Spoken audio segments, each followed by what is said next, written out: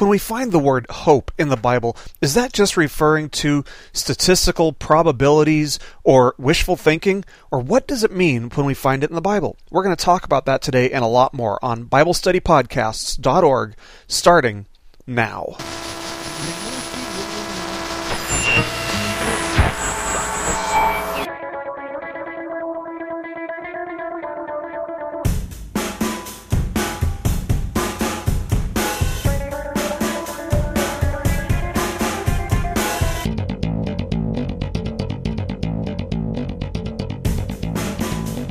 Hello, everybody, and welcome once again. You are listening to BibleStudyPodcasts.org. Today is Monday, November the 22nd of 2010. I'm your host, as always, Toby Logsden. I'm so excited to have you here. Thank you for downloading this message. I've got some exciting things to announce for you guys today. Last week, if you remember, I had told you guys that China was one of our top geographical regions as far as our downloads go. And I wanted to share with you the states that download our stuff the most, our podcasts the most. The top couple, this is exciting for me, the top couple are Virginia, Georgia, and California. Actually, California is up there. And that was exciting for me. But I also wanted to let you guys know that Washington is up there. And speaking of Washington, I'm actually going to be in Washington next month. Next month on December 19th, I'm going to be preaching at Linwood Evangelical Free Church, of course located in Linwood, Washington, in the kind of northern Seattle suburbs. So if you're in that area, I know that we've got quite a few listeners in the Washington area who listen to us, and if you're anywhere near Linwood and you want to come hear me teach, I will be speaking at Linwood Evangelical Free Church. So if you want to Google their website, you can find them online and get directions to their church. But yeah, I will be there on the 19th, and I already know that I think 3 or 4 of you are planning on being there, and my college roommate actually lives about 10 minutes away from there, 10-15 minutes away from there, and that's exciting for me. I haven't seen him since, I think, 2002, maybe early 2003, and of course that was before I really came back to Jesus in June of 2003. So he hasn't seen me since then. But I think he is actually going to be there. It sounds like he's going to be there. And some of you guys are planning on being there too. So I am really looking forward to going up there. This is a church that I've applied with, and it seems like a really neat church. They have a missionary from Korea serving as their kind of as their pulpit supply, giving their sermons on a weekly basis. And he sounds like a really neat guy. So I'm looking forward to going up there and meeting them, meeting some of you guys, and who knows, I may end up in that area. At this point, it's obviously between them and the Lord. And again, that's Linwood Evangelical Free Church, and I'll be there on December 19th. I think we're leaving the 20th, so if you're in the area, I'd love to meet you.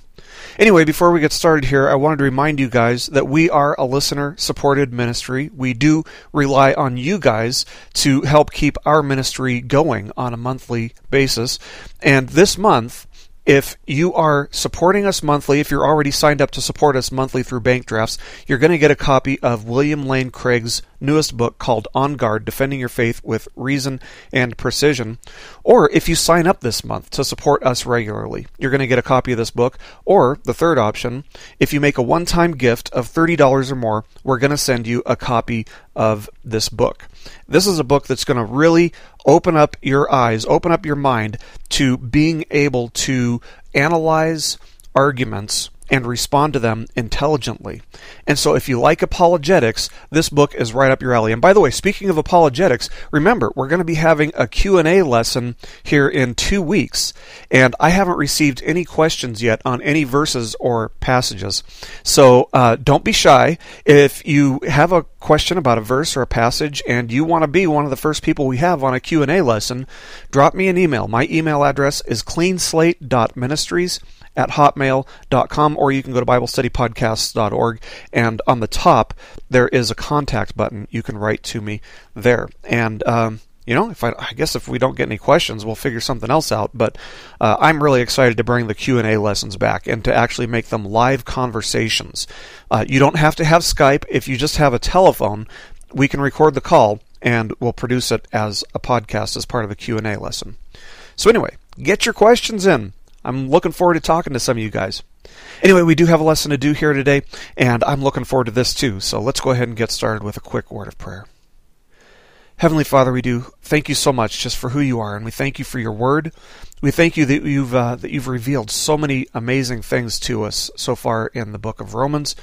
And Lord, as we go through this section where we're talking about serving and really living a life that's devoted to you, I pray that you'll speak to each one of us individually as to how you would have us live these principles out. We love you, Father. We give you this time to glorify you and to honor you. In Jesus' name. Amen. Well, what is it that gets you personally through the hard times in life? I mean, we all have seasons in life in which we're either so broken or we're so twisted or challenged that all we can see is despair. Yes, even for us, you and me, as followers of Jesus, life comes with twists and turns and with challenges and disappointments, lost opportunities and letdowns. This is an area in which oftentimes we're not really all that different from our friends and family members who maybe don't share our faith. The difference, however, should be found in how we deal with despair. When I was growing up in Las Vegas, I lived about half a mile away from a 7-Eleven convenience store. At the time, it was still a relatively safe area of town. It's not now, but it used to be. And so my parents would let me walk or maybe even ride my bike to get a Slurpee or a candy bar or just play video games over there from time to time. And as I got older, the area started becoming more and more run down. And it became fairly common to find graffiti spray painted on walls made of cinder blocks in the area, in my neighborhood. And I remember when I was probably around, 14 or 15 years old, in the alley that was found right behind that 7-Eleven, someone spray painted, "Can't cope, don't mope, there's hope, smoke dope." Now, that's not exactly quite as poetic as the likes of people like Ernest Hemingway or Sylvia Plath, but it actually reflects the same despair that one will find in their poetry. In fact, both Hemingway and Plath committed suicide as a result of their despair. And I think one of the reasons that people love their poetry so much is because both Plath and Hemingway were able to so creatively and artistically articulate the despair that people tend to feel, which is the same type of despair reflected in the not-so-articulate poem that was spray-painted on that alley wall behind the 7-Eleven, encouraging those in despair to turn to drugs. And sadly, this is how many people actually deal with despair. They latch onto some addiction, and they model their life so that it revolves around their addiction, their daily fix, or in really severe cases, their multiple times per day fix. Whether it's alcohol or drugs or pornography, people in despair are looking for something to live for, something to either make life exciting again or to numb the emotional pain or fear that they've lived with. And obviously, these types of things are not an option for someone who follows Jesus.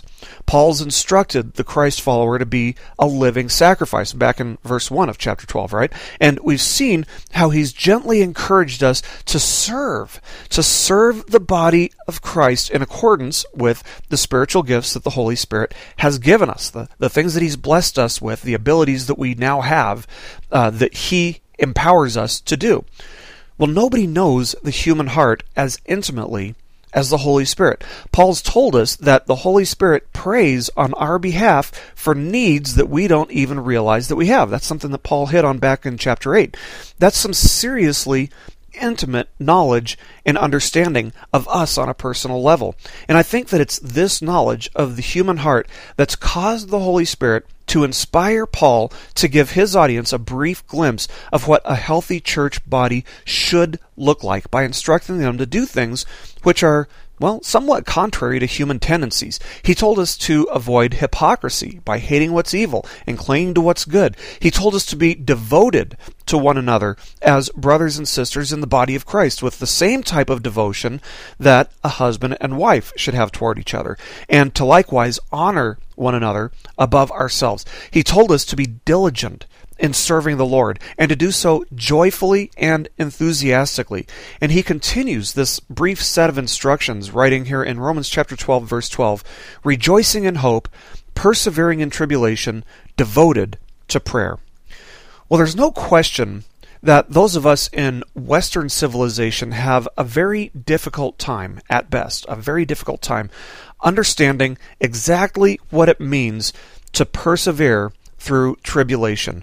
We have an enormous number of churches in our culture, and there are plenty of places in America where you can drive down a 1-mile stretch of road and maybe pass more than 5 churches. I've been down roads where you can pass more than 5 churches within a mile. And many of our churches are enormous architectural structures towering into the sky, often with this enormous cross as the high point of the building. Here in Northwest Arkansas, for example, we have one church which has 3 gigantic crosses sitting right out in front of the church, each of which came at the cost of over $1 million. For us to think that there is even the slightest hint of extreme Christian persecution, I'm talking about extreme persecution, in the United States is kind of an insult to our brothers and sisters in the body of Christ who live in places where you cannot find a single Christian church building anywhere. The fact is that there are still many, many places around the world which are so hostile to Christianity, so hostile to the gospel message, that a Christ follower realizes that they and their families will probably be brutally killed if their faith becomes public knowledge. On October 31st of this year, just a few weeks ago, Christians in Baghdad, Iraq, came under enormous persecution as their persecutors began bombing the places where the Christians were meeting. And the bombings have continued, and they are continuing to this day. And many of our dear brothers and sisters in the Lord over in Iraq have been martyred. The message to them is clear. If you want to meet together as Christians, prepare to die a merciless death. Just today, in fact, today, November 22nd of 2010, just today, 3 more Iraqi followers of Jesus were killed in the Iraqi city of Mosul. An article from CNN reports, quote, in one attack, 2 Christian brothers were killed in Mosul when gunmen broke into their workplace in an industrial part of the city and shot them. The brothers were welders who owned the shop. On Monday evening, police found an elderly Christian woman strangled in her home in central Mosul. End quote. See, these victims obviously all have 2 things in common. First of all, they were Christ followers. And secondly, they were all murdered in cold blood in very deliberate and intentional ways. They were definitely hunted down by somebody who doesn't want any Christians around. And friends, Iraq isn't the only place where our beloved brothers and sisters in the Lord are under attack. There's persecution of Christ followers throughout places like Asia and Africa and the Middle East. And if you've ever wondered why I get so excited to know that one of the top downloading regions we have for our ministry here is China, let it be known that it's because I know that China is one place where Christians are mercilessly persecuted. For the most part, they, like many other persecuted areas, are forced to meet privately in homes. And there are areas of China in which smuggling a Bible into the country is as heinous a crime for them as smuggling cocaine across the border into the country here in the United States is for us. And the punishment is sometimes equally severe. Now, despite such intimidation and persecution, however, the church in China, God bless them, they are amazing. They're one of the fastest growing churches in the world right now. Why? Well, they're being blessed by the Lord, first of all, obviously, but I'd also say that it's because following Jesus is the only source of true hope in all of human existence. Whether you're living in America or living in Iraq or in China, following Jesus is the only source of true hope in all of human existence. See, we all realize that life is fragile. It can be gone in a second. Our lives are so short, and death comes quickly. Whether we live to be 1 year old or 100 years old, it still seems so short, and there's still something that seems so radically unfair about death. The natural man thus has this fear of death, whether that's for their fear of ceasing to exist or for the fear of being forgotten as soon as they're gone. But there's a hope. There's true hope for the follower of Jesus. And that's why when a friend of mine recently had a conversation with a Christ follower from China, when he told the Chinese Christ follower that he's praying for their tribulation to decrease, the Chinese Christ follower responded by saying, "And we're praying for an increase of your tribulation, so that you may experience the joy of rejoicing in hope in the midst of persecution and tribulation." In other words, friends, the reality is that the tribulation that they experience in China doesn't weaken their faith. It doesn't take away their resolve to follow Jesus. It strengthens it. It prevents them from following Jesus half-heartedly, and it forces them to follow him wholeheartedly or not at all. See, we here in Western civilization can very easily say that we've given our life to Jesus, but have we really? Would we give our lives for Jesus? That's the real question. Now, just to clarify, I'm not saying that there's no persecution of Christians in Western civilization. No doubt about it, there is. Christians aren't allowed many of the same freedoms as many other groups. For example, it's legal in the city of Las Vegas for someone to stand on Las Vegas Boulevard handing out pornographic pamphlets. But you can be thrown in jail in Las Vegas if you stand right next to those people handing out the pornography and you pass out gospel tracts. In fact, this has actually happened. I was living in Las Vegas when this kind of thing happened, and I think we can all see that there's a double standard there. In recent years, students in public schools have been expelled from school or maybe just sent home from school to change their clothes because they were wearing a shirt with a religious message on it. And yet, the school systems don't take the same measures with those of other religions who wear clothing which reflects their religion. Again, there's certainly a double standard. It is persecution. Christ followers are persecuted in Western civilization, but it's rare that someone is murdered or martyred for following Christ in our culture. So the persecution is there, but to a much lesser extent, a much lesser degree than it is in other parts of the world. But regardless of the degree of persecution or tribulation, Paul tells us to rejoice in hope, enduring tribulation. The former is a means to the latter. In other words, the reason that we can endure tribulation is because we rejoice in hope. Now, hope might be defined in a dictionary as a belief in or a desire for a positive outcome. Such a definition basically boils down to wishful thinking. For example, when I travel to Washington State next month, I hope that I don't have to undergo the TSA, or the Transportation Security Administration's new pat-down screening. I really hope that I don't have to go through that. Someone might buy a lottery ticket and say, I hope I win. Someone might say that LeBron James brings hope to the Miami Heat. So is that the type of hope that Paul is telling us to rejoice in? Are we to rejoice in our wishful thinking or our positive thinking or in the chance or possibility of something happening? No. That's not what Paul's saying here. To understand what he's saying, we actually have to have a biblical understanding of what real hope is.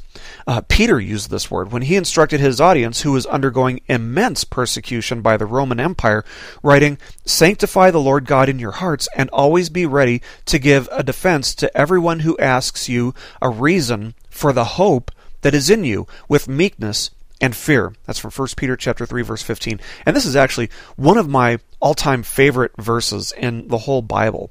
Let me explain why. When was Peter ever known for speaking with meekness or fear, or gentleness or reverence, as some translations have it? Well, most of what we know about him, about Peter, is found in the books of Matthew, Mark, Luke, John, and Acts. And we almost always see him as this brash, unrefined, rugged guy who gets caught with his foot in his mouth time and time again, right? Well, he was the type of person who kind of said whatever was on his mind without taking the time to think about what he was saying. And so the fact that he instructs his readers to explain their hope with meekness, with gentleness, with respect and reverence, tells me that the Holy Spirit worked on Peter relentlessly, and that over the course of his life, Peter became more and more like Christ. And the reason that this gives me hope is because if he can work with somebody like Peter, I know that he can work with somebody like me. See, Peter didn't remain as the brash, the often harsh, unrefined, rugged Peter.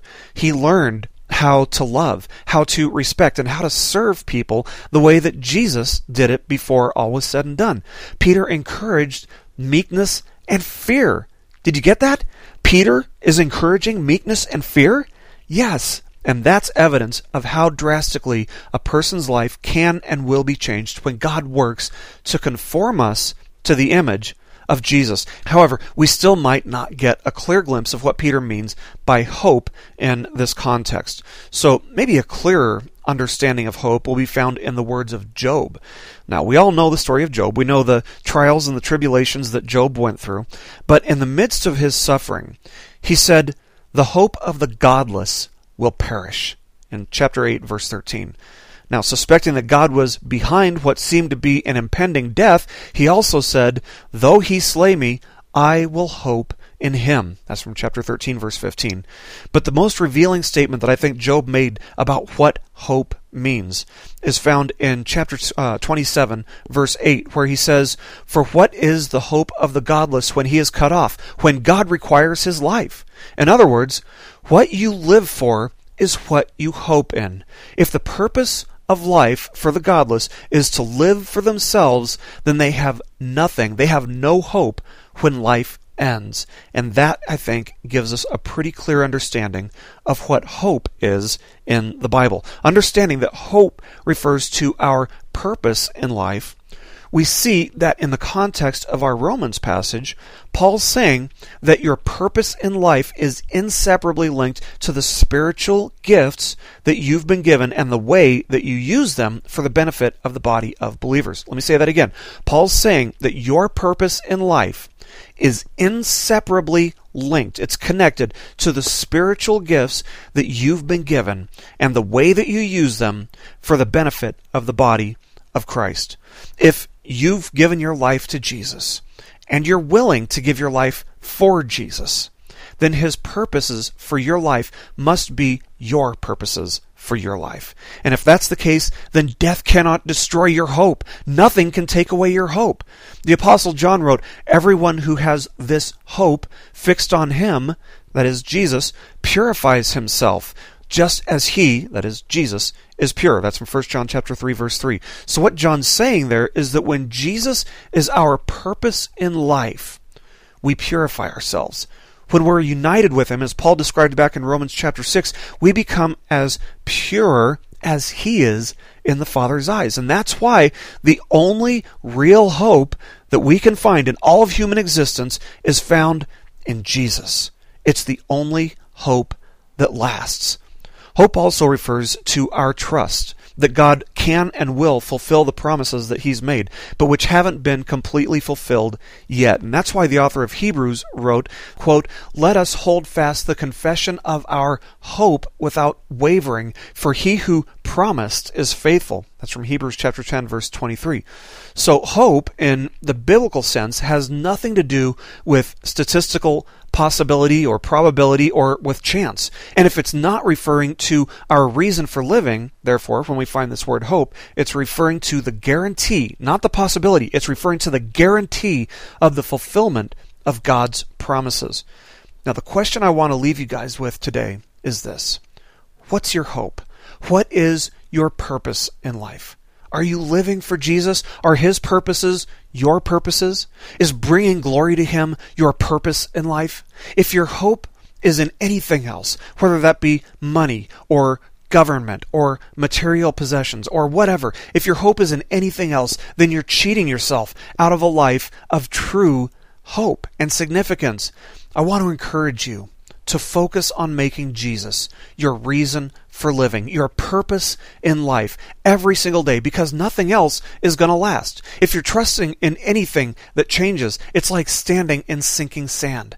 But we can put our hope and trust in Jesus because he's unchanging. He gave you a new purpose in life, a new hope when he made you into a new creation? Is your life reflecting that? Is the body of Christ benefiting from it in some way? A.W. Tozer once wrote, quote, "God is looking for those with whom he can do the impossible. What a pity that we plan only the things that we can do by ourselves." End quote. That's our hope. That's our purpose, to serve the Lord as his hands and feet, trusting in what he's gifted and called us to do, rather than trusting in our own ideas and our own abilities apart from him. Rejoice in the purpose in life that you've been gifted and called to. It will strengthen you, friends. It will strengthen you in your walk with the Lord in the midst of, or in preparation for, times of tribulation and persecution. Let's pray. God, we thank you that you have given us hope, not just a possibility of something good happening to us someday, but a promise, Lord, that you have saved us, that you've called us your own, that we are your children, and that we have a new purpose in serving you. Lord, we thank you for giving us an eternal significance in our lives, not just living for the here and now, Lord, but to live for you, to live for things that truly matter. God, I pray that you will speak to each one of us today, that you'll show us how we can serve you more diligently, how we can love you more wholeheartedly. Thank you so much for this time, Father. We love you. We are devoted to you. Help us to live in a greater sense of devotion on a daily basis. We thank you, Holy Spirit, for directing us, for praying for us on our behalves, and for leading us toward Christ-likeness. So we pray that you will help us, strengthen us, and reveal to us how we can serve you better with our lives. And we pray this in Jesus' name. Amen. This message has been brought to you by BibleStudyPodcasts.org. We are a listener-supported ministry. If this is your first time listening to us, we thank you so much for joining us, and we ask nothing further from you. But if this is a ministry that you rely on for regular spiritual teaching, we do depend on your financial support to keep us going and growing. If you'd like to make a donation to BibleStudyPodcasts.org to keep us going and reaching thousands of people around the world, you can go to our website, BibleStudyPodcasts.org, and you can make a donation on the right-hand side by clicking on the support box. Again, we do rely on your support, and we thank you so much for your financial participation in this ministry, which enables us to continue in our mission of teaching timeless truths in these truthless times. God bless you. Thank you so much for listening today, and keep growing closer to Jesus.